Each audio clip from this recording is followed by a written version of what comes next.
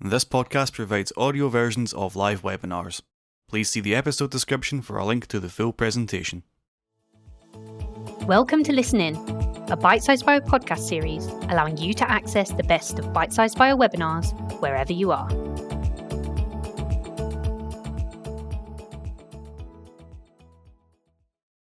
Hello and welcome to today's webinar at Microscopy Focus, which is a Leica Microsystems production powered by Bite-sized Bio.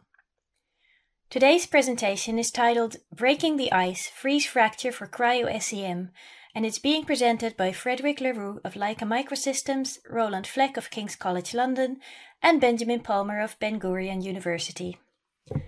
Frederick completed his Master's in Biology at the University of Ghent, where he gained experience in biological EM sample preparation. During his PhD in the EMAT research group at the University of Antwerp, he specialized in advanced electron microscopy of composite materials and became an EM sample preparation specialist. In 2016, he joined Leica Microsystems as an application specialist in nanotechnology. He uses his multidisciplinary background and broad microscopy experience to improve EM sample preparation for various materials, including polymers, composites, biological and industrial materials. Roland Fleck has developed specialist knowledge of freeze fracture and freeze edge preparation of tissues and wider cryomicroscopic techniques from his fundamental research into cellular injury at low temperatures and during cryopreservation regimes. As director of the Centre for Ultrastructural Imaging at King's College London, he supports advanced three-dimensional studies of cells and tissues using conventional room temperature and cryo-electron microscopy. He is a visiting professor of the Faculty of Health and Medical Sciences at the University of Copenhagen and professor of the UNESCO Chair in Cryobiology of the National Academy of Sciences of Ukraine at the Institute for Problems of Cryobiology in Kharkiv. Ben Palmer studied chemistry as an undergraduate at Cardiff University in the UK and continued there for a PhD with Kenneth Harris, where his work on polarized X-rays led to the development of the X-ray birefringence imaging technique. Ben moved to the Weizmann Institute as a postdoc in 2014 to work in the group of Leah Adadi and Steve Weiner. In June 2019, he started his current position as assistant professor in the Department of Chemistry at Ben Gurion University. Ben explores the field of organic biomineralization and is interested in how organisms make and use organic crystals to manipulate light for different optical functions, particularly in visual systems. After today's session, I will be putting your questions to Frederick, Roland and Ben, so please type your questions as they come to you into the questions box, which appears on the top right of your screen. So now we'll hear from Roland. So we're here to discuss freeze fracture. I'm here to give a bit of an overview and background to the technique and its application.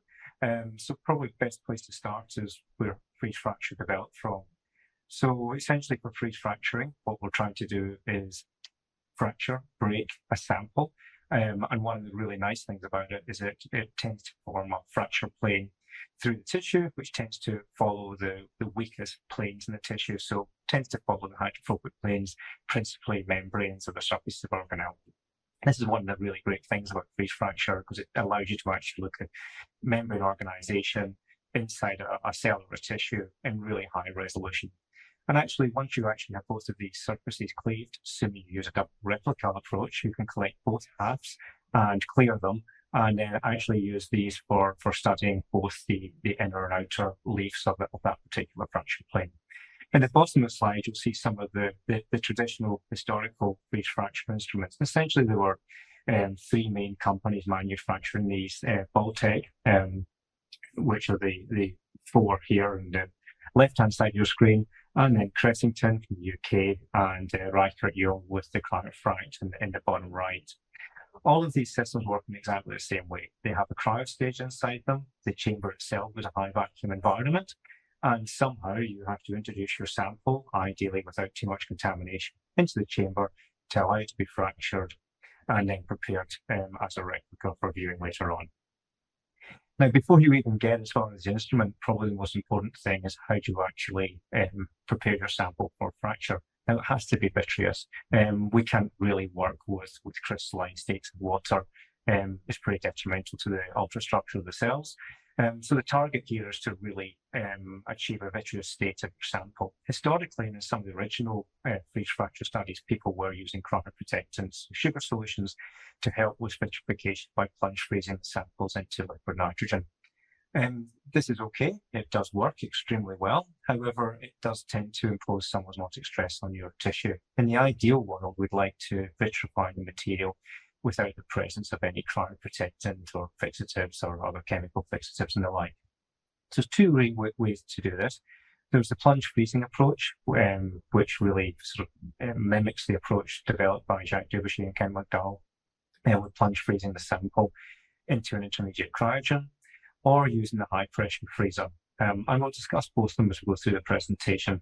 The high pressure freezer has the advantage of greater depth or volume of vitrified material, which means it's a much more amenable to tissues and tissue biopsies for freeze fracture than perhaps the plunge freezing approaches.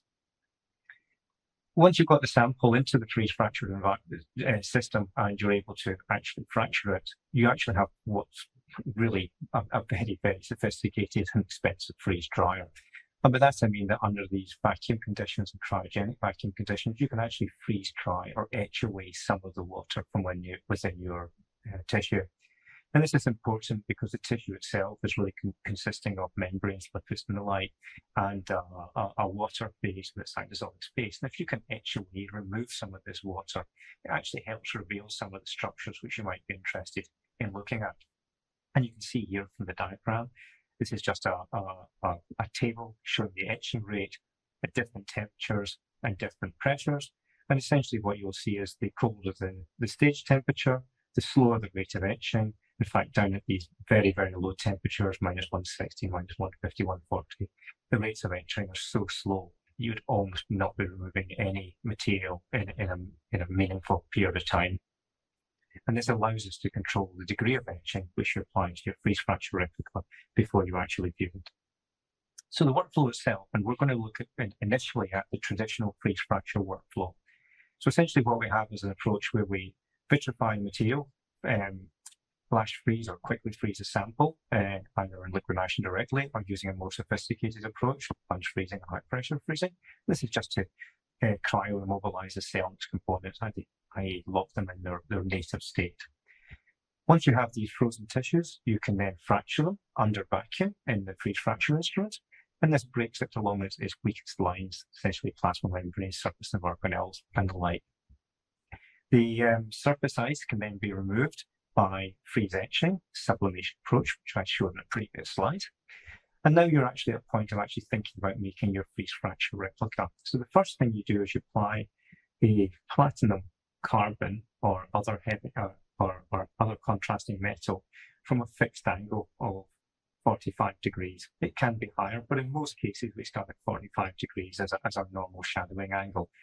And this builds up a coating of this metal with a thicker layer on the surfaces which are facing the direction of the gun, and the areas which are away and shielded from the gun by the higher topography of the sample, they get much less this platinum carbon coating. And when you consider this from an electron microscope point of view, because this will ultimately be viewed in a transmission electron microscope, as the electrons pass down through the sample, the electron dense areas with lots of metal coating will become denser, and the electron beam here will pass through much more easily, creating a lower area of contrast in your specimen. And this is exactly how you build up your image from a freeze fracture replica. However, you can also see here that my metal coating is not continuous. There's a great big gap here. So if I try to collect this replica, it would fall apart and separate. So to keep it together in one piece, what we do is we apply a carbon layer on top to essentially stick the whole metal replica together, and allow us to actually process it. Then the biological material has to be removed, and this is normally done by cleaning in an acid or Clorox type solution. This can be two days in chromic acid, followed by 24 hours or so in sulfuric acid. And I'm going to show another technique later on, which is slightly less aggressive than using these highly concentrated acid solutions. But ultimately, what you're left with is a replica. This is a cast, for a better description, of the surface of the cell and tissue which you fractured. And it's this replica which you actually look at in the transmission electron microscope. Now, one of the first and the original ways we used to do this was actually looking at open carrier. So in this case, your sample actually just sits on top of your planchette or your freeze fracture carrier, and it's frozen, vitrified by plunging it into an intermediate cryogen. This sample is then mounted onto the freeze fracture block, transferred into the high vacuum chamber of the freeze fracture instrument, and then fractured very carefully by skimming the knife across the surface of the sample. And this is normally done by taking a single skim section in much the same way as you would with an ultramicroscope, lowering the knife a little bit, taking another skim off the top, lowering the knife and taking another skim off the top to actually form a fracture plane into the top of this surface. Whilst bearing in mind that the vitrification depth is probably quite limited, probably in the region of 10 to 20 micrometers. It could be less than this, so you can't cut too deep, otherwise you'll end up in a poorly frozen piece of tissue, which is not interesting to look at. And these types of approaches have been used extensively to look at plant cell organization and membranes, particularly in association with cold acclimation in plants. So for now, we've got the concept of actually fracturing these surfaces. The slide before just showed a large lump of tissue on top for each fracture carrier, but you need to think in more detail about what's actually present on these samples. We all know that the membranes of these cells are essentially bilayers. By that, they have two layers, an outer and an inner layer. And the original nomenclature for freeze fracture replica designated the outer area as the extracellular space, that get called the E half, and the inner space, tend to call it cytoplasm now, would be referred to as the protoplasmic space, so the P half. So essentially you have two halves available of your membrane bilayer. If you consider it at a slightly higher magnification, this is probably a hydrophobic hydrophilic state with the two bilayers, possibly with some membrane proteins associated with them. And if I can cleave straight through the middle of this bilayer and separate the two and collect these two faces, essentially I'll have an E surface, the extracellular facing layer of this membrane, the E face, the inner membrane part of that particular surface of the E half, and in the opposite side of that, the P face, the P surface, and the P half, which may or may not have some of these proteins associated with them. One thing you have to consider quite carefully for these traditional freeze fracture replica is the impact of actually shadowing from a fixed angle. And one of the great challenges is actually to orientate the replica correctly. And if you rotate the sample through the photomicrograph through 180 degrees, you can actually invert the topography of your replica. And this is just an optical illusion due to the different levels of shadowing on each of the membranes. And traditionally, you arrange your micrograph with the shadowing from the bottom right to the top left of the image. And that will give you the correct topography for your image. And this is just an example of what a freeze fracture replica will look like. This is from an Arabidopsis plant cell. This is the surface of the cell. You can see the plasma membrane with plasmatismata present on the membrane surface. You can see membrane particles, these are the proteins, on this particular surface. And down here, a chloroplast envelope with thylakoid membranes stacked inside the outer surface of the chloroplast itself. And I mentioned earlier on slightly more sensitive ways to clean the replica. So Fujimoto in 1995 published a paper where he actually used SDS with a tris HCl sucrose solution to essentially gently remove the biological component from the replica, whilst leaving some of the components of the proteins, etc., embedded in the replica, which allowed him to immunoglobulin label the replica surface itself. So this is a really sophisticated way of actually confirming with immunolabeling that the surface you're looking at is the one that you were intending to look at in the first place. It's akin to this types of approaches we use with Tokiyashu technique, for example. But if we bring things up to really the more modern or present day, where different instruments are available which offer faster and more regular ways to actually look at these fractured surfaces. So one of the big advents in the last 10, 15 years in electron microscopy has been the development of improvements in field emission gun scanning electron microscopes. And when combined with the cryo stage, essentially you have a very, very high performance, high resolution instrument, which can directly look at these fractured surfaces without the need to go through the trouble of dissolving away the biological material, collecting the replica, and then viewing it in the TEM. One of the other real advantages of this is actually the fractured replica or fractured surface is completely intact. So you have a really large area to look at high resolution in your cryo field emission scanning electron microscope. And this is distinctly different from the situation with traditional freeze fracture replica, which tend to be extremely small and very easy to fragment during the cleaning process. And often you spend a lot of time looking at very, very small areas of replica whilst trying to understand the membranes that you're interested in. And why is this advance in instrumentation being possible? Essentially, it's due to the development of in-lens, semi-in-lens SEMs, which allow really high levels of resolution at lower energies, which don't damage the sample in the vitreous state. To coat these samples, we want to put down the finest grain structure possible. There's really little point putting a low resolution, grainy metal surface on top of your high resolution potential of the membrane, because that will merely obscure the structures of interest. And the tendency to aim for higher melting temperature metals, because they tend to provide finer grain structures, and evaporating in the presence of carbon, so essentially evaporating platinum and carbon together to get a smaller grain size on the surface of the sample, which improves resolution.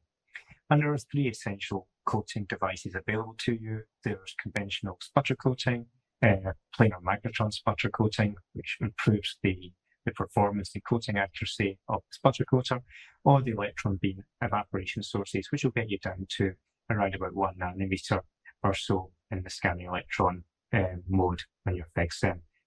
And that's the approach which is commonly used in the freeze fracture instruments, which I showed at the beginning of the presentation. And just to show where this would apply, if you were considering it from a biological standpoint, at the bottom you can look at gross structures on perhaps the surface of insect with a sputter coater. Your magnetron coaters will reveal finer structures, perhaps associated with a bacterium, and your electron beam guns will really get down to very, very fine structures, perhaps DNA structures and the like.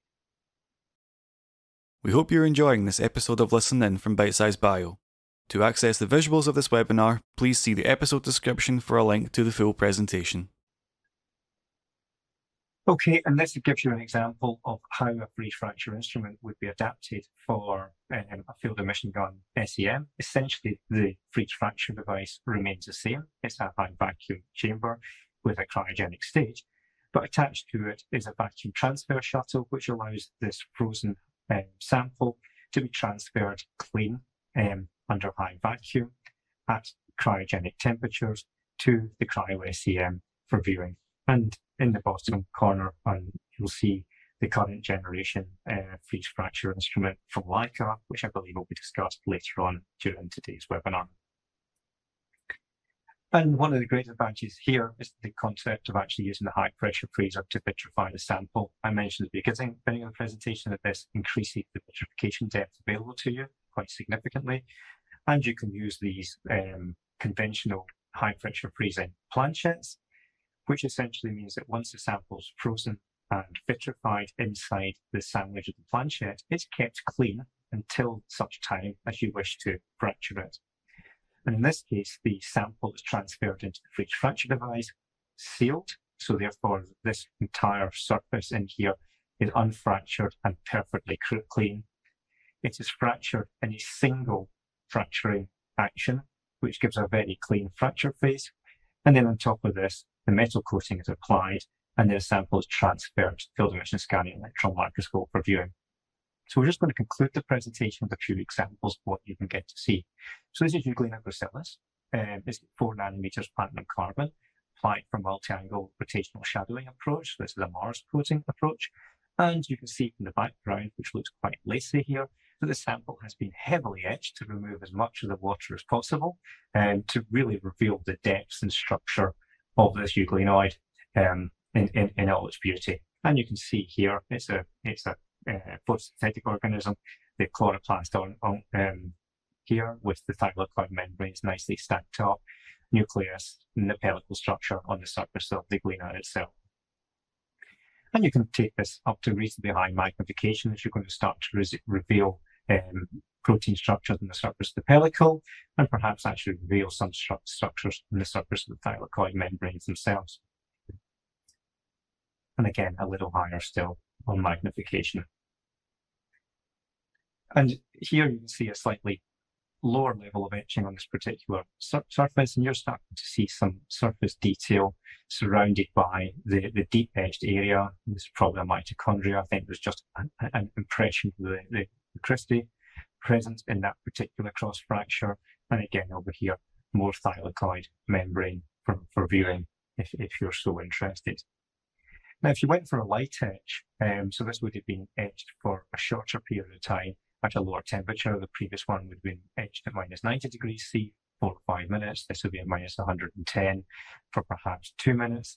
You can see here the nuclear pores on the surface of the nucleus, another euglenoid down here with the pellicle structure. This is actually a lift out. You can actually see it's an impression into the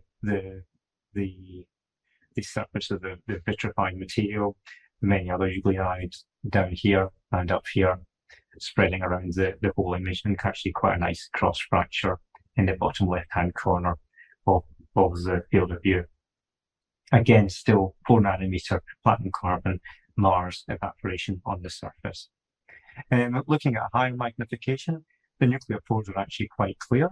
The image itself is starting to be affected by the performance of the microscope, because essentially what we're doing here is working in the lower electron detector. So this is not the instrument working at its highest performance mode, and you're starting to get to the point where actually the replica resolution is exceeding the performance of the microscope in this particular working distance and detector configuration. But you can still reveal some quite nice structures. You can see the Golgi apparatus nicely stacked up again inside the field of view. However, if you start to push the field emission big SEMs to their highest performance and move into the upper electron detectors or the in-lens positions, the performance really comes alive and you start to see real surface detail on the sample itself. And again, this is a Golgi apparatus in all its beauty. You can really start to reveal and see small membrane proteins on many of the surfaces. And one of the other things which is really worth noting here is that I actually swapped to a tantalum tungsten evaporation, just to show the versatility of the ACE900, that it can be used with different metal evaporation sources, should you so wish. And a little bit higher magnification on a different Golgi. And here you can actually see it stacking up almost like plates with the orientation of the fracture plane. Again, tantalum tungsten with a light edge showing the euglenoid. Actually, there's 2 of them here lying next to one another. Another coating which is quite often employed, particularly people who are interested in doing elemental analysis on their samples, is chrome. You have to be a little bit careful to make sure that you've burnt off any of the oxidized chrome layers before you use the chrome source for evaporation. But it does give a very nice, almost transparent coating over the surface of the sample. And again, you can see many euglena lying cross-fractured in the field of view. And with that, I'm happy to conclude and take questions. Thank you very much. Thanks for that great presentation. Now let's hear from Frederick. Thank you very much for the introduction. So now let's have a look at the more technical aspects of this workflow, starting with a small recap of the full procedure. So we start with a yeast cell, for example. We will vitrify it. We use a knife to fracture it. Then we use a small etching step to even reveal more of that topography. And then we end by a coating with platinum and/or carbon. So these are the first steps. And then, of course, it depends on the application. Either we bring the coated sample directly to a Cryo SEM, and then we can observe the topography, or we bring the sample out of the freeze fracturing instrument, we'll bring it to room temperature, and then dissolve the biological parts, as you can see here, and then we are left over with a film, which is then collected on a TEM grid, and then analyzed using a conventional TEM at room temperature. So this is called a replica. So 2 applications, but the initial steps are completely similar. So let's have a look at the instruments involved in this process. So the first step is the vitrification. Can be done either with plunge freezing using a slush freezer, as is mentioned here, or with a high pressure freezer. Then we need to start the complete transfer through all of these instruments. And this is done with the VCT 500. This is a shuttle that will bring the sample from the loading instrument to the next instrument, either the ACE 600 or 900. This is the instrument where we will do the fracturing, etching, and coating. And afterwards, we will again use the VCT 500 to load the sample, in this case, on our Cryo SEM. So now I will bring you to all of these instruments in more detail. So the first step is the freezing. So this is our slush freezer. So basically, this is a vacuum chamber, and it has a nitrogen dewar. So you will add liquid nitrogen, also a small container, put it back, and go to the pump mode, where it will start to pump to about -3 millibar, and this will create the so-called slush. It's a combination of liquid and solid nitrogen, and the temperature is about -210 degrees Celsius, and also you don't have the Leidenfrost effect. So this means that vitrification starts immediately upon plunging. And once you can see the slush through the window here in this lid, we will go to the vent, we open, and basically have about 1 minute, depending on how fast the slush will actually melt. And we have to plunge freeze a sandwich always of 2 carriers, either flat to flat, either flat to domed, depending again on the thickness of your sample. And you simply plunge it and keep all of these carriers in the container. So that's the first step. But again, some samples, and basically most of them with higher water content, are very challenging. So then you need to switch to a better way of vitrification, and this is through high pressure freezing. As you can see here, this is our EM iced. And basically what is the principle behind is that we have the sample here in the middle plate, and the system will compose this cartridge, which is brought to the high pressure freezing chamber, and nitrogen will pressurize and freeze the sample. And of course, we again need a sandwich, and the best way to freeze is to have 2 cavities facing each other. So in this case, if you want to freeze 200 micrometer, use 200 micrometer cavities. Do not use 200 and flat. This is more for cryo-FIP or freeze substitution. We use this setup, and the reason is very simple. For the fracturing, we will basically displace the upper carrier. So you can see how it will start the fracture in the middle of the vitrified volume. What we can also do to even stimulate the adhesion of the sample in the carrier is to use a scalpel and to make some scratches, because you don't want to end up with an empty carrier in your Cryo SEM. So this will really have much stronger sandwiches. And once we have 2 of them, we simply add the yeast, as is shown here, and we assemble the sandwich, and we load it into the middle plate, which is actually here. And once it is loaded, the only thing we have to do is to close the red cover, and this will initiate the vitrification process. And afterwards, we can retrieve our sample here by opening the drawer. We take out the storage dewar, and we disassemble. And in the end, we have, again, similar to the slush freezer, we have these 2 sandwiches, but of course here, frozen with a higher quality. Depending on the application, whether it's normal freeze fracturing, replica, or double replica, we have different holders and assemblies, and I will not go too much in detail. If you have any question, do not hesitate to contact us. We're more than happy to give you some extra information here. So going back to the workflow, we have vitrified our sample. Now we need to start a full transfer through all of these instruments, and this is done with the VCT 500. As you can see, it connects to a lot of processing instruments from Leica Microsystems, but it also connects to your vacuum equipment. It can be a SEM, FIP, Glowbox, TOFSIM, Synchrotron. To give you some more information, how we basically adapt your system is, as long as you have the ports available, we add, first of all, a nitrogen dewar that is connected with copper bands to the cryo stage. So this is the cryo stage, the copper bands. This is the first part. The second part is a dock. And the dock is, of course, to accept the VCT 500. And of course, all of that is controlled by the controller. So this is what we would add to your system. Going back to the shuttle, of course, we need to load the sample. So the shuttle itself, it's a vacuum cryo transfer. So it is an evacuated shuttle, and it has a cryo stage inside. And we have possibility to add nitrogen, of course. And basically inside you see how the holder, this is the little tool where we'll add the sample, is also on a cryo stage. And basically we can load and unload by simply moving the rod. And you can see that the holder is basically on the tip of this rod. Depending on the workflow, we have different possibilities for cryofib, replica, freeze fracturing. So all of these have specific holders, which you can then transfer to all of these instruments. And the way it works is that each holder has these two legs at each side. And by simply rotating the rod 180 degrees, we will lock and unlock the holder onto the cryo stage to really have a firm connection for conductivity. So this is how the mechanical part works. And of course, the first step is to load the samples on the holder and to load the holder in the shuttle. And this is done with the VCM. So basically, as you can see, we can attach the VCT 500. We also have a reservoir. So this means that the system will have a chamber, as you can see here, a manipulation area, where it will keep always a fixed level of nitrogen.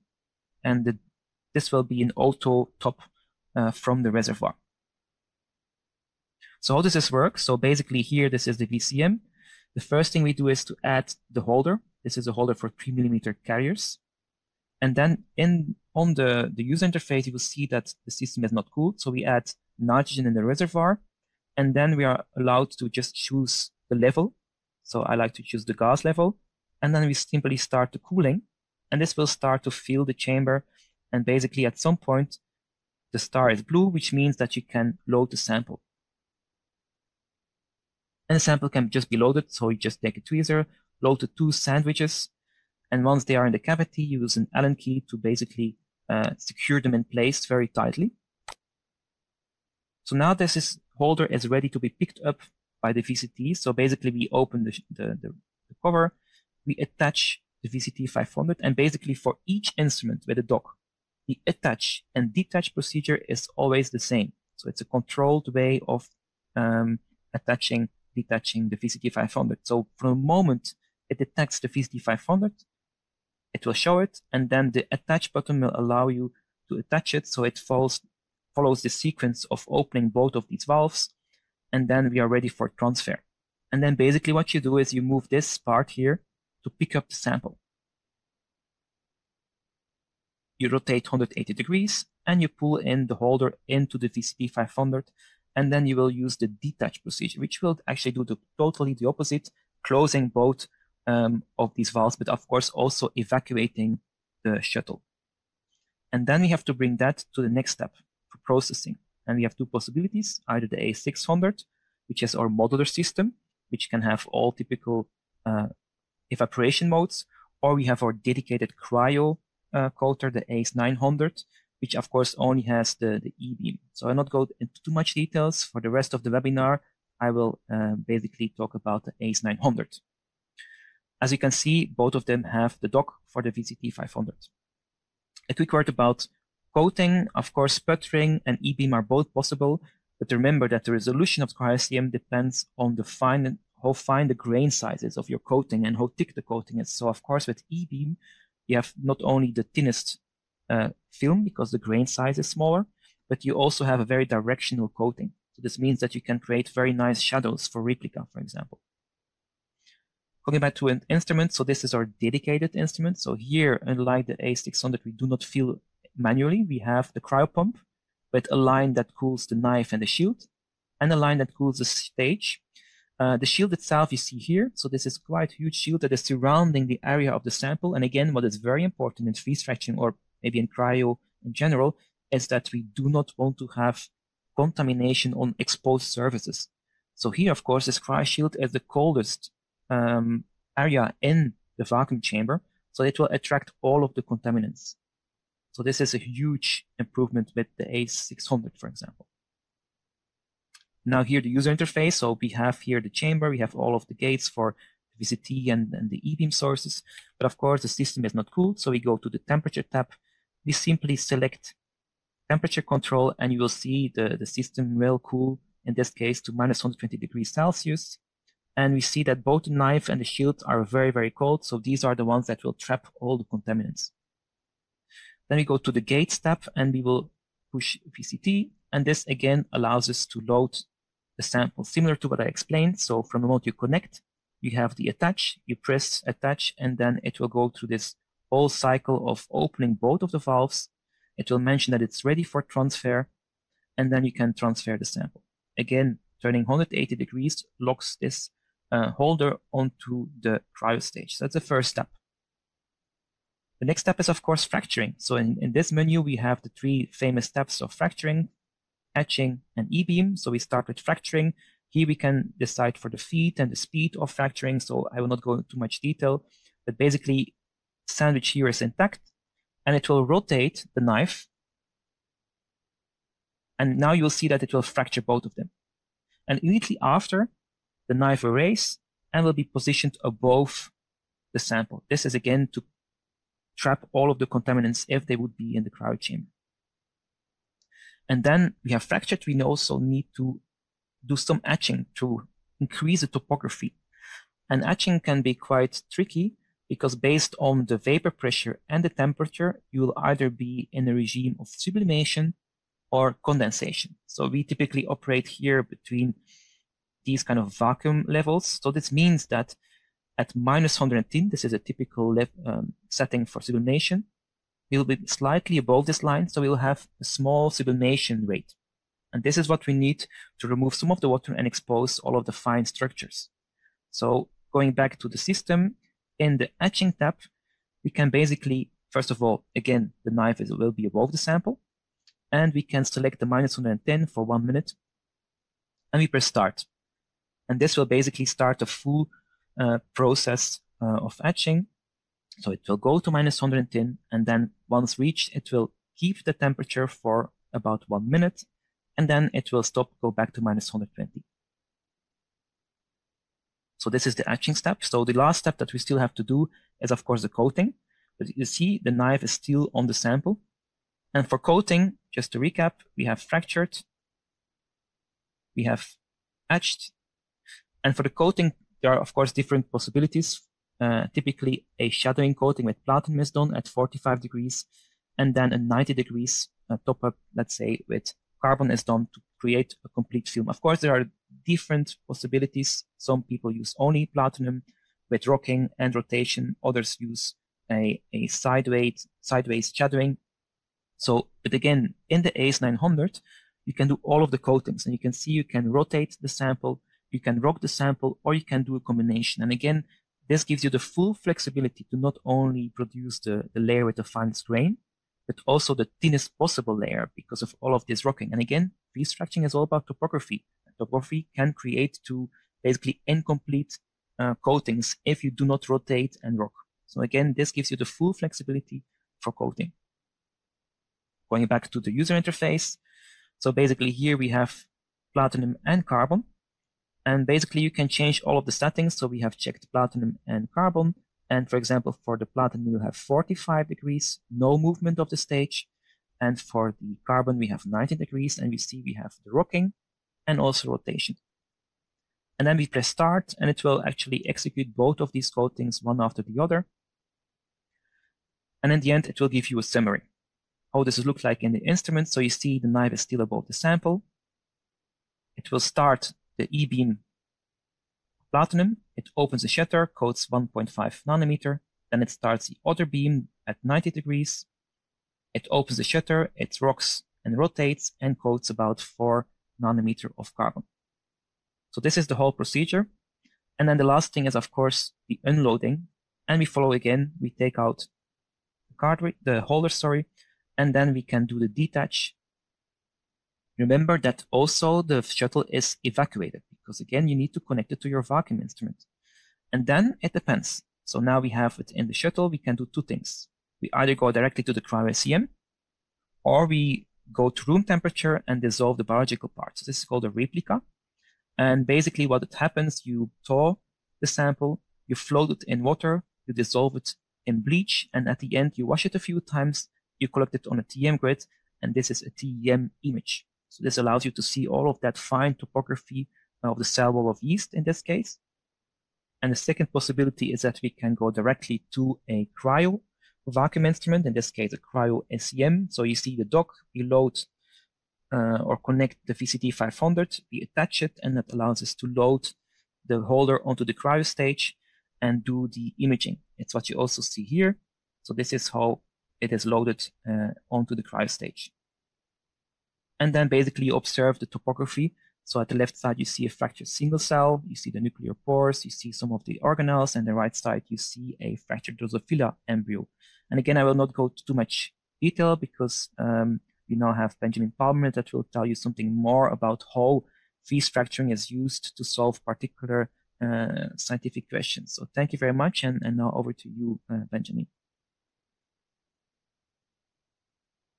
Thank you for that excellent presentation. Let's hand over to Ben for the next part.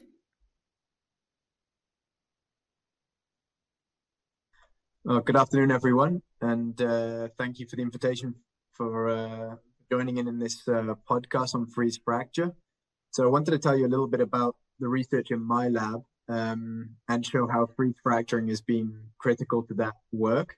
And I'm going to illustrate that with two short case studies which have been published in the last year. So in my lab, we're interested in biological optics, and particularly in how animals use crystalline materials to manipulate light. So these are all examples of optical phenomena in animals that are produced by physical interference, so the interaction of light with crystals, in this case, guanine crystals. So from the colors of chameleons and fish and various crustaceans to the vision of scallops. So the story is here that by controlling the shape of these crystals, in this case guanine, and their assembly, organisms are able to generate an amazingly vast array of different optical phenomena. So why is guanine useful for optics? Why are these crystals useful for optics? Well, this is all to do with the crystal structure of guanine. So guanine crystals are formed from these planar hydrogen bonded molecular layers, which are stacked on top of each other by pi stacking interactions. And the crystals have an extremely high refractive index, but critically, this is only in certain directions in the crystal. So the high refractive index is within the plane of the hydrogen bonded molecules here. And this means that by controlling the shape of these crystals and the crystal faces that are exposed in those shapes, you can critically control the optics of these systems. So in my lab, we're trying to understand how organisms exquisitely control crystallization of simple metabolite molecules like guanine to produce this array of different crystal shapes, which in turn produce this array of different optical phenomena. And this is part of a European Research Council grant on this subject. So that's our question. How do organisms control crystal formation in ways that chemists could kind of only dream of? What are the strategies that organisms use to do this? And here we're talking about the chemical, the physical, and the biological control mechanisms that understand that underlie this crystallization. So the way we do that is the obvious. We look at model crystal forming organisms during development, during ontogeny, and we watch crystallization happen. And we watch crystallization using a different a variety of techniques, in situ diffraction, in situ spectroscopy, but critically, and especially for this talk, Cryo SEM. So we do a lot of imaging to look at how the cells which form these crystals change over time. So our workflow is that we freeze usually fairly large tissues which are chemically fixed using the Leica ice high pressure freezer. We then store the samples in liquid nitrogen for a time until the day of imaging, where we manipulate the samples using the Leica VCT 500 and the cryotransfer device. We then transport the samples into this Leica ACE 900 vacuum chamber, which enables us to firstly fracture a section through the tissues, and then there are two more things which we can control with this device, which are really important. One is that we can control the etching in the sample, so we can very controllably liberate water from the tissue, okay, which enables us to see different organelles very clearly inside the tissues. And the second thing is that we can coat with different metals, which enables us to image at very high magnification with high resolution. So those are two key parameters that we vary in these experiments. Once we've fractured the tissue and we have a nice clean plane through the tissue, we then transfer the sample onto a Zeiss Gemini 300 Cryo SEM device for the imaging. Okay, so that's our question, which is how do organisms control crystal formation so exquisitely? And there had been lots of suggestions raised for the tricks that organisms use to do this, from confinement, the use of additives, amorphous phases, and lots of other things which have been suggested in the past. So I'm going to talk to you about two case studies, two papers which were published in the last year, where freeze fracture was able to really give us an understanding of what's going on. The first is in this scallop. So I don't know if you know, but I mean, scallops have an incredible visual system, which may surprise some of you. They have hundreds of tiny little eyes which surround the mantle tissue. These eyes are about 1 millimeter. We published a paper on this a few years ago in the adult organisms. Okay, so the visual system is unusual because it uses mirrors instead of lenses to produce image. So each tiny little eye has inside it a concave mirror, which is built from guanine crystals. And this mirror functions to backscatter light into a focal point on the retina, which lies above that mirror. Okay, but we're not interested in this study on the adult organisms. We're interested in what happens in the juvenile organisms, and to watch how the crystal forming cells emerge over time. So in the adult, the mirror is made from these beautifully tessellated square guanine crystal tiles, which have the hallmarks of mature crystals. They're faceted, okay, they look like crystals. But we use Cryo SEM and freeze fracture to go back earlier in development to explore how the cells which form this mirror develop. So this is an image, Cryo SEM image of a freeze fractured scallop eye, a juvenile scallop eye. And in both of the studies I'll show you now, freeze fracture does two things. It fractures a plane through the cells, and it fractures also a plane through the organelles. Okay, and the key thing for us is to be able to look inside the organelles and inside the crystals, to look at the texture of the crystals inside the crystals, to develop mechanisms for understanding crystal formation. Okay, so each single guanine crystal is formed in its own specialized organelles. You can see here they're kind of rugby ball or pillow-shaped organelles. Here you can see one crystal beginning to form, another crystal, and other organelles you see that are earlier stages of development. And using this combination of freeze fracture and Cryo SEM, we were able to derive a morphogenetic sequence of development of these crystals.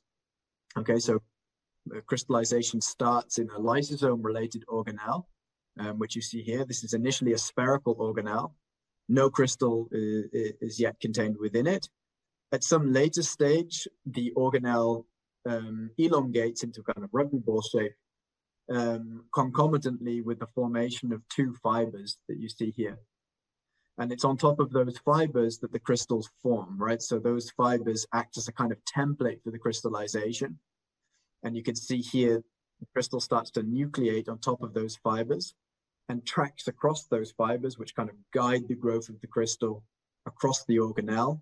Okay, you can see the crystal growing here. And these are snapshots, of course, in developmental time of the organism. The crystal eventually will reach the other side of the organelle and continue growing and reshape the organelle around it.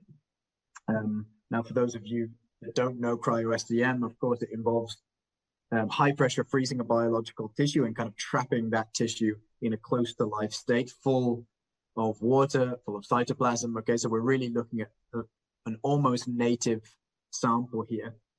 And the same sequence is shown here in another technique, which is conventional transmission electron microscopy, where you see the emergence of these two fibers and the nucleation of the crystals in between the space that's delimited by those fibers. Here's some high magnification images of the same thing. So here we see like a very, very new crystal, which is forming inside these two fibers, which are templating the crystals. And you can see also the texture of the crystals, which is critical to the mechanism of their formation. Okay, so you see the crystals are formed from these templates, which eventually will merge, these platelets will eventually merge together to form a single coherent crystal.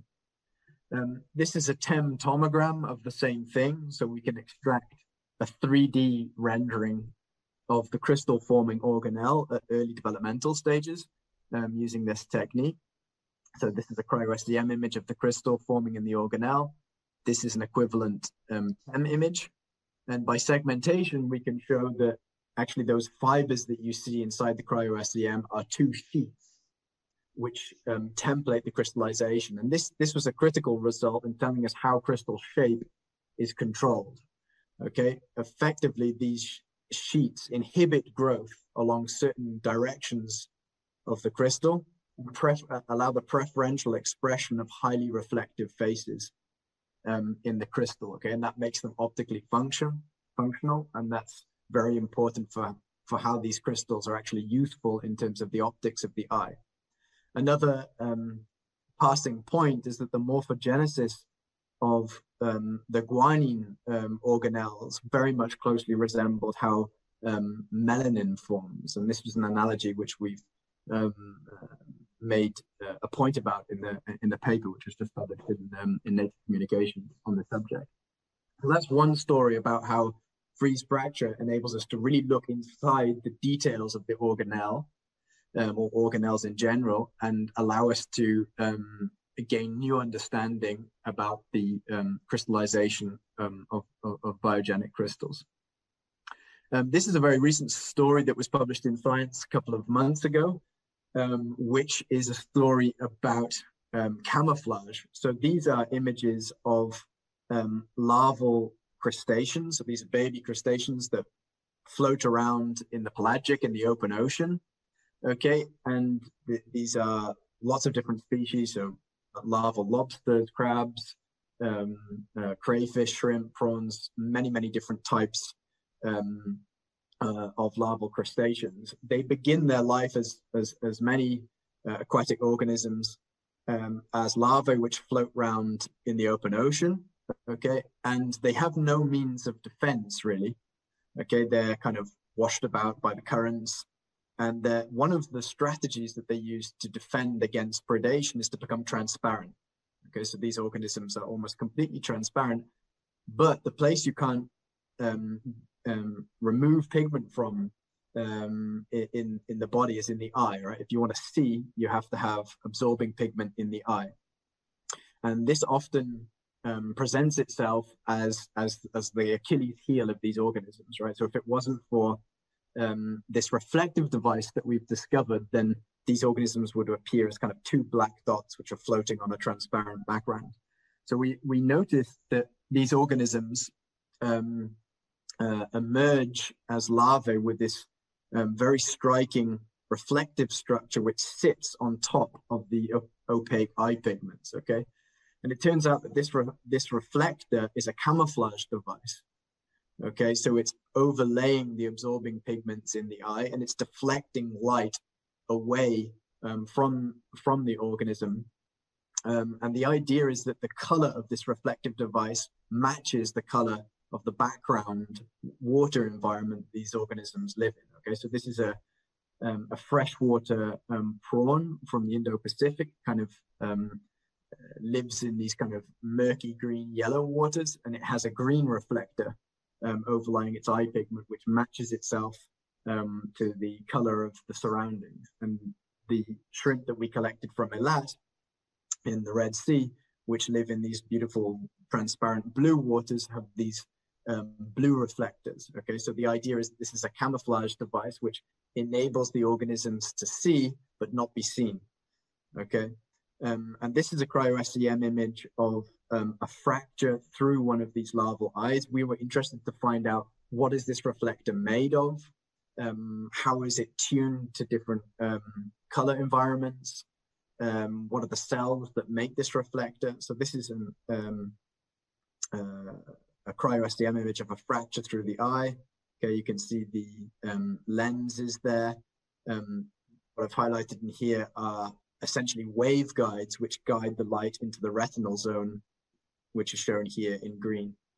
Okay, so the light is coming down these waveguides and into the retina, which is shown in blue here. So the reflector is formed in specialized cells here, which overlay the opaque eye pigments. Okay, so these are the dark eye pigments which are required for vision, and they're overlaid by these reflective cells. The reflective cells are full of these particles, and the particles are formed from crystals. Okay, in this case, not guanine, but a molecule called isozanthopterin, a similar molecule to guanine. So these particles are actually organelles again, okay, housed in specialized reflective cells. And the particles are constructed from hundreds of tiny nanoscopic crystals, which are arranged almost like an onion, okay? So you can see the individual crystals here, which are arranged in these kind of concentric lamellae around the hollow core. And they have absolutely fascinating optical properties, which we've elucidated in several other papers. So what we found is that the organisms are able to change their eye color simply by changing the size of this reflective particle, okay, all the way from deep blue, these are species that are found in the Gulf of Eilat, to green yellow, these are freshwater species that are found in yellowy green rivers. And they can do this by tuning the size of the particles from about 250 to 400 nanometers. Some organisms are able to, individual species are also able to change their eye color depending on the light condition. Okay, so if you turn the lights off, this particular species had a green eye.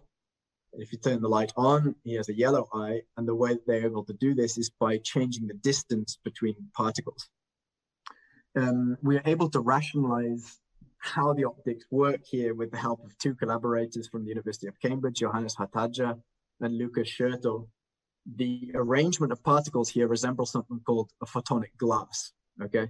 So this is an array of highly reflective particles that doesn't have long-range ordering like a photonic crystal, but has some short-range ordering, and this is called a photonic glass, and we were able to model the optical properties of this device using a combination of molecular dynamic simulations and FTDD calculations to show that by changing the particle size and subtly the arrangement of particles, then the structural peak of this photonic glass could be tuned right across the visible range of wavelengths to achieve this matching, this spectral matching and camouflage in different environments. I think we're about done with the time there, so I'm going to thank all of the group that are involved in these studies and also the funders, and also to thank you all for listening. Thank you. Thank you so much, Ben and Frederick and Roland, for these great presentations. We have time for some questions and answers now. We have a few questions from the audience already. If anyone else has a question, please feel free to post this in the questions box.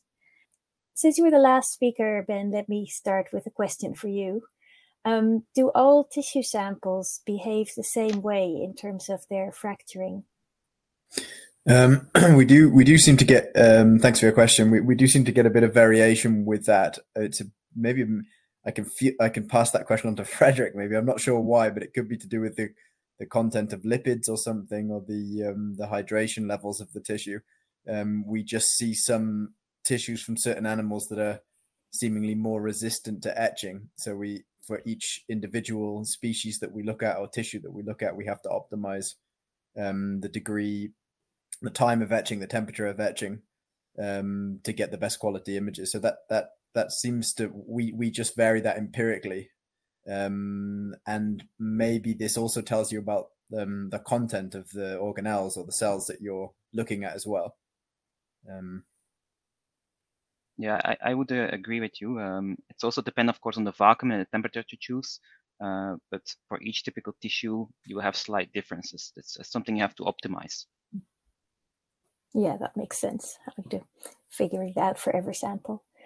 This is a question for Roland that came in during your presentation. What temperatures were used for freeze etching and cryo imaging?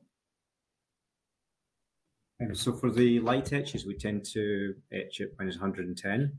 For the deep etches, normally minus 90. But as I showed in my presentation, I think Freddie showed as well, depending on the temperature of the stage and the vapor pressure, you can get the same level of etching either by leaving it for longer at a lower temperature or for less time at a slightly higher temperature. But again, it's optimization of the sample and understanding its characteristics, which is important.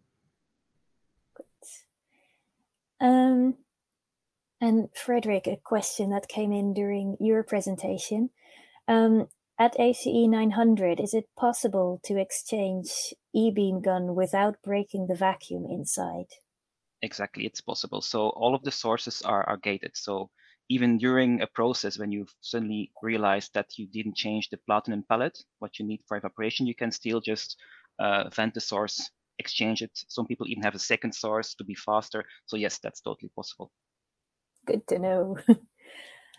Ben, this is a question that came in after your presentation. Have you tried using freeze-fractured samples for further cryo-fib milling and cryo-ET studies? Yes, but with sort of limited success at the moment.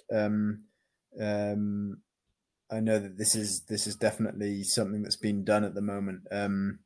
We used high pressure freezing and freeze fracture as a means to prepare some samples for TEM, but it turned out that the conventional TEM was just as good in that case. But this is kind of the next phase of our work. So yeah, we have limited experience with this, but again, Frederick would be the expert here, and I think that that's definitely where we want to go, is to try and kind of branch out from the high pressure freezing and freeze fracture, not only to cryo SEM, but also, as a preparative way to go into either to cryo-fib milling or to TEM, which can give you higher resolution.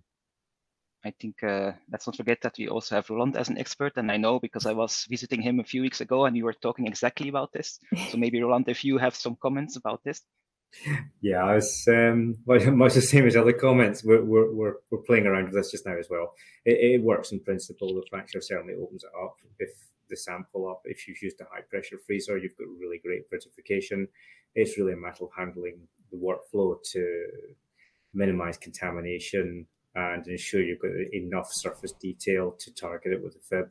But yeah, it actually works relatively well in practice. Great, thanks.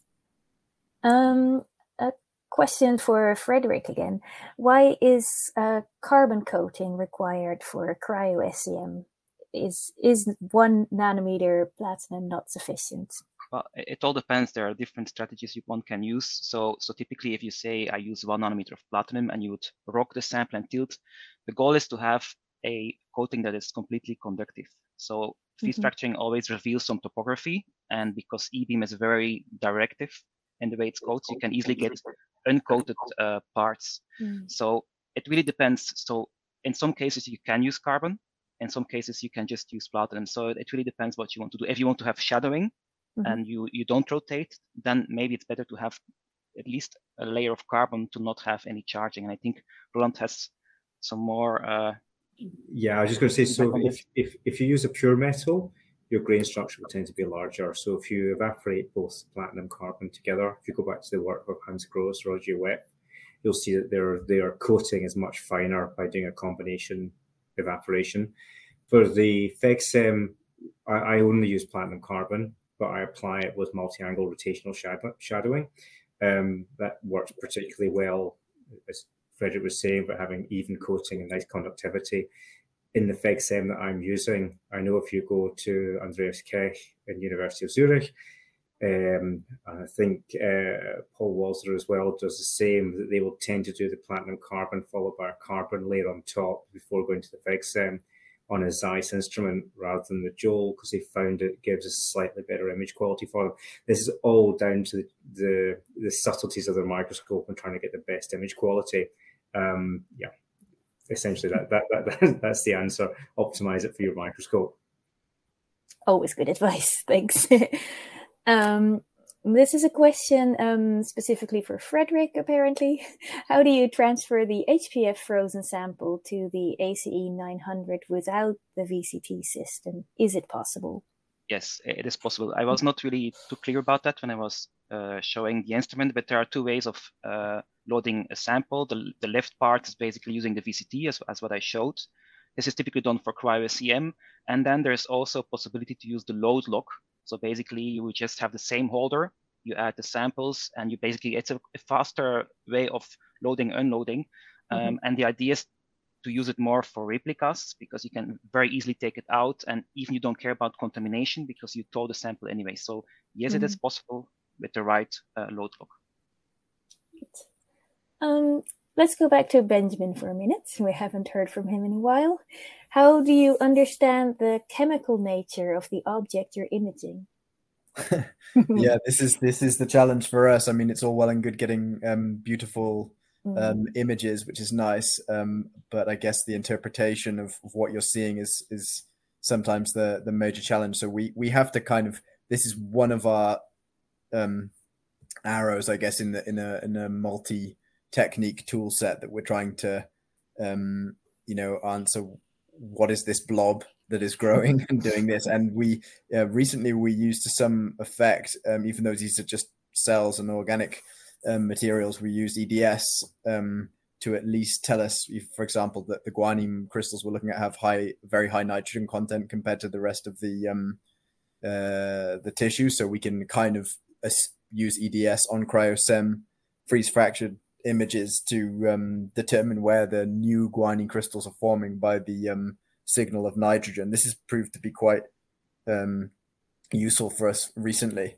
So that's one technique that can at least give you some limited elemental analysis. David's question, by the way, is a very interesting one. So maybe you can also raise this one. This is something that we've seen. Do you want to tackle that one? Well, I can't tackle it because I don't know the answer. But maybe I like the question, and maybe Roland and Frederick can. Yeah, I was going to do that one next. It does look interesting. We have seen recently this, I don't know, parts of the cell which are sort of heterogeneously etched, and I don't know what it is. Yeah, so the question that Ben is referring to is how much does the local water content or salt concentration in different tissue or cell structures impact the rate of sublimation during etching? So Frederick or Roland, any ideas? Not really directly, but I think it's more the water content is important, because basically what you do is sublimation is some kind of a freeze drying, for example. So basically whatever is still dissolved in the water, let's say, in cytoplasm, will simply just drop down. What cannot. So basically for the rate, I think maybe there's some kind of thermal effects because of the holder. Of course, if you have very high temperatures, you need also some incubation. So maybe that can be the reason, but they would be minor, I would say. Yeah, I concur with Frederick on that. Certainly lipids won't etch out at all. So it's really a little bit due to the makeup of that specific area in the tissue. And I see Fox commented that bad freezing quality also messes up the etching speed.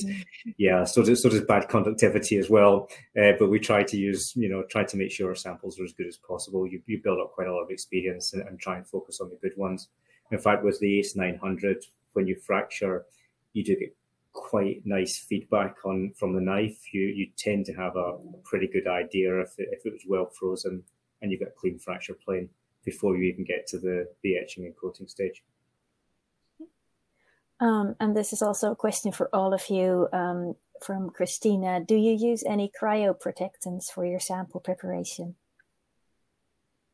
Well, typically it's up to you to decide, of course. It all depends on the thickness that you freeze. At some point, if the sample has a lot of water content, you will have to use cryoprotectant. For example, for tissue, I like to use PVP, polyvinylpyrrolidone, which I like a lot. But I also make sure that the tissue is not too long in contact with any cryoprotectant. So you have to limit that.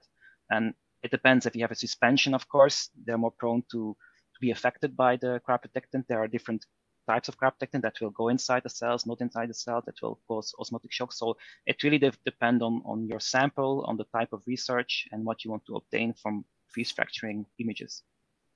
Yeah, that makes sense. Yeah, I certainly don't, as far as possible, use any cryoprotectant. I would reduce the sample volume before going to cryoprotectant. We sometimes do have to use things like dextran or PVP, but yeah, I mean, to avoid it is good, and to make the sample, in our case, to make the sections of tissue as thin as we can, and then to optimize the amount of dextran is often critical to whether you get pre-fracturing, so the planchette opens up, or whether you get a nice freeze fracture through the center of the tissue.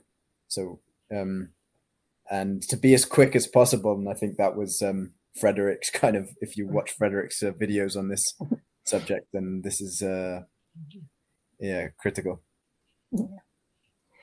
And do you use Freon to put the sample before putting the sample inside liquid nitrogen? I think this. No, I think that's been banned due to global warming, but it was traditionally done a long time ago. People used to use a lot of Freon, but no, you're going back a really long time for that. I think if you want to plunge freeze in nitrogen, you have to make a slush nitrogen, as I explained in the webinar. So that's important. Yeah. Let me go back to some of these other questions that I have here. Frederick, would you say that sputtering is not the best coating method to be used? Isn't the grain size really big? So of course, grain size is important. So there are different considerations here. First of all, the grain size is bigger, and also the way of evaporation is not directive. So it's a very diffuse way of coating the sample. So again, it depends on what you want to do afterwards. But again, if you have E-beam, you have a finer grain size, you will be able to have a better resolution in terms of imaging. So this is what we recommend, but it really depends on what you want to get out of your freeze fracturing surfaces. Yeah, thanks. And Roland, how can we separate artifacts from real structures? Practice. Hours and hours and hours of looking at replica. You particularly on the TEM, where you get quite small pieces of replica, and it's difficult to understand their complete context. It takes a long time to build up real knowledge of which membrane, which organelle you're actually looking at. They all have a distinctive patterning of membranous particles. They all have a distinctive sort of feel about them when you look at them, and you build up quite a strong understanding over time. So it's like creating your own atlas to help inform you about what you're looking at. It's a lot easier on the Cryo SEM.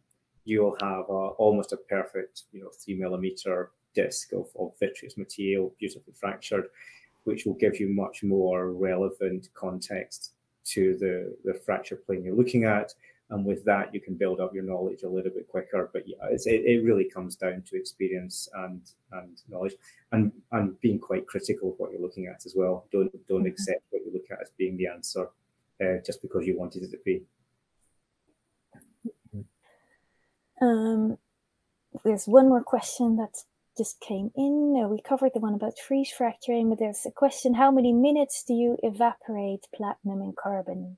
It's well, in my webinar I used quite fast forward, but again, I would say it's about the evaporation rate of platinum is typically around 0.09.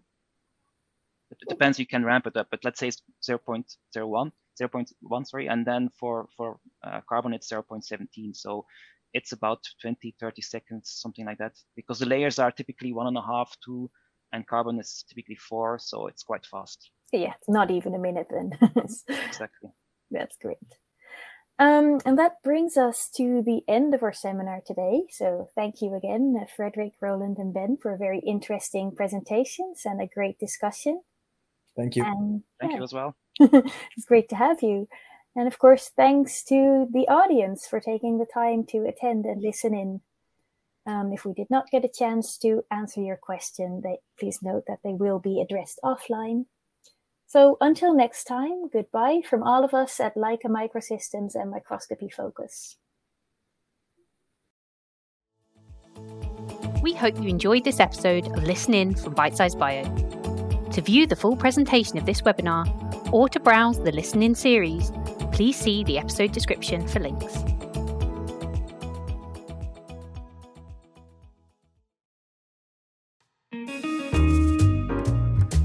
Finding the right mentor can make all the difference in your research journey. But what if you don't have one? Look no further than Mentors at Your Benchside, the podcast that offers curated advice from experienced researchers on lab skills, techniques, and career progression. With short, easy-to-access episodes, you can get the help you need to succeed in the lab. Visit bitesizebio.com/podcasts or search for Mentors at Your Benchside in your podcast app to subscribe and get help and advice from seasoned scientists.